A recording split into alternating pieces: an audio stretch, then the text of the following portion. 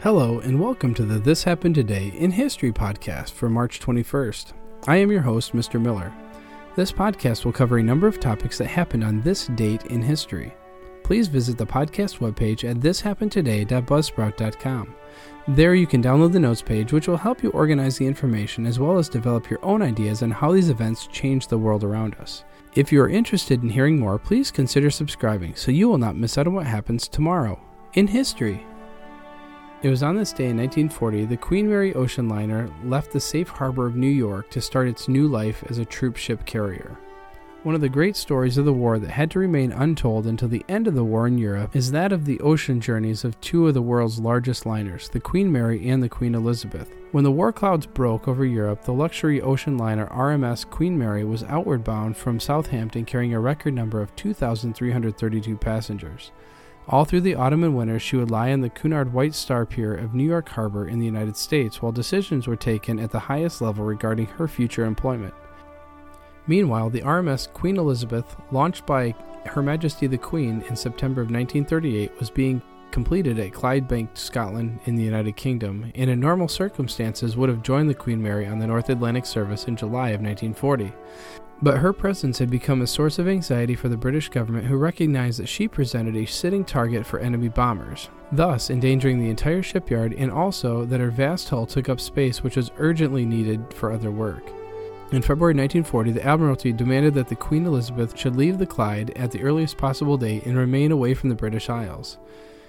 Since the number of ports outside the United Kingdom which could accommodate the world's largest liner was limited, it was decided that she should be sent to New York, which is already playing host to the Queen Mary. This would involve a 3,000-mile unescorted voyage across the Atlantic in February and March, the months that are notoriously bad for weather, and with the ever-present danger of attack by enemy warships or submarines. For nearly a fortnight, the two ships lay immobile side by side at their berths, while fascinated New Yorkers speculated wildly as to their future. Then on March 20th, Queen Mary slipped down the Hudson and away from New York. Her work for the war effort was about to begin. Stripped of their luxury fittings, the Queen Mary and Queen Elizabeth would carry across the Atlantic in 1 year twice as many passengers as were normally carried in peacetime by the entire Cunard White Star fleet. From May to September of 1943, the average number of troops ferried by each ship on every voyage exceeded 15,000, and during the winter of 1943 and 44, despite adverse weather conditions, the average number of troops aboard rarely fell below 12,000 for the Queen Mary and 13,000 for Queen Elizabeth, figures which increased with the coming of summer, and by the end of 1944 they could claim to have ferried, since their war service began, a total of 944,000 troops, of whom over 80% had traveled eastwards from New York. In 1963, Alcatraz prison in San Francisco Bay closed down and transferred out its last prisoners. At its peak period of use in 1950s, the Rock, or America's Devil Island, housed over 200 inmates at the maximum security facility. Alcatraz remains an icon of American prisons for its harsh conditions and record of being inescapable. The 12-acre rocky island, 1.5 miles from San Francisco, featured the most advanced security of the time. Some of the first metal detectors were used at Alcatraz. Strict rules were enforced against the unfortunate inmates who had to do their time at Alcatraz. Nearly complete silence was mandated at all times. Alcatraz was first explored by Juan Manuel de Ayala in 1775. He called it the Isla de los Alcatraces, pelicans, because of all the birds that lived there. It was sold in 1849 to the U.S. government. The first lighthouse in California was on Alcatraz.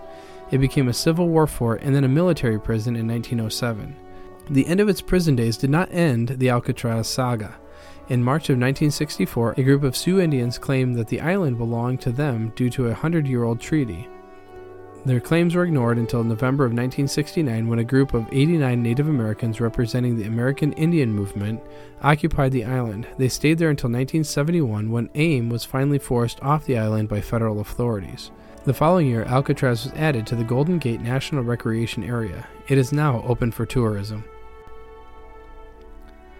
In 1939, Kate Smith recorded the patriotic song God Bless America. It was still sung at some sports events and other celebrations in combination with the national anthem.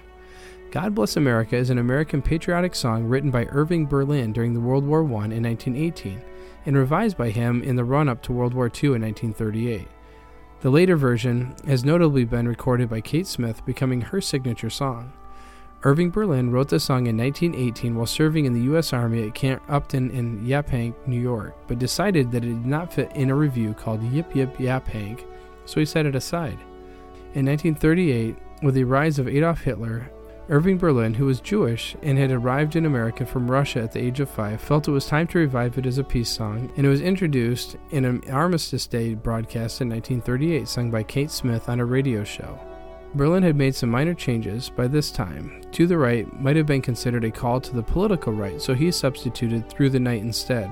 He also provided an introduction that is now rarely heard, but which Smith always used.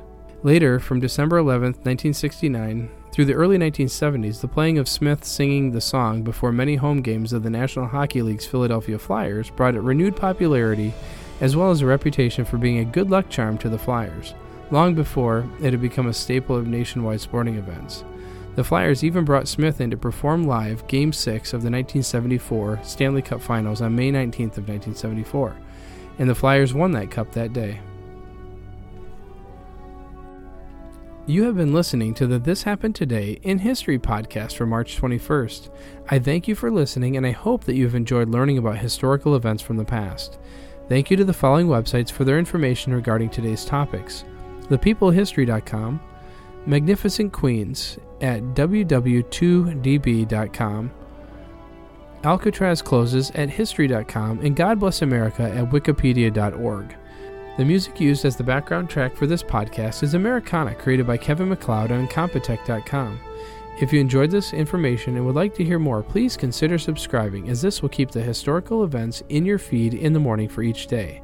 I hope you have a great day.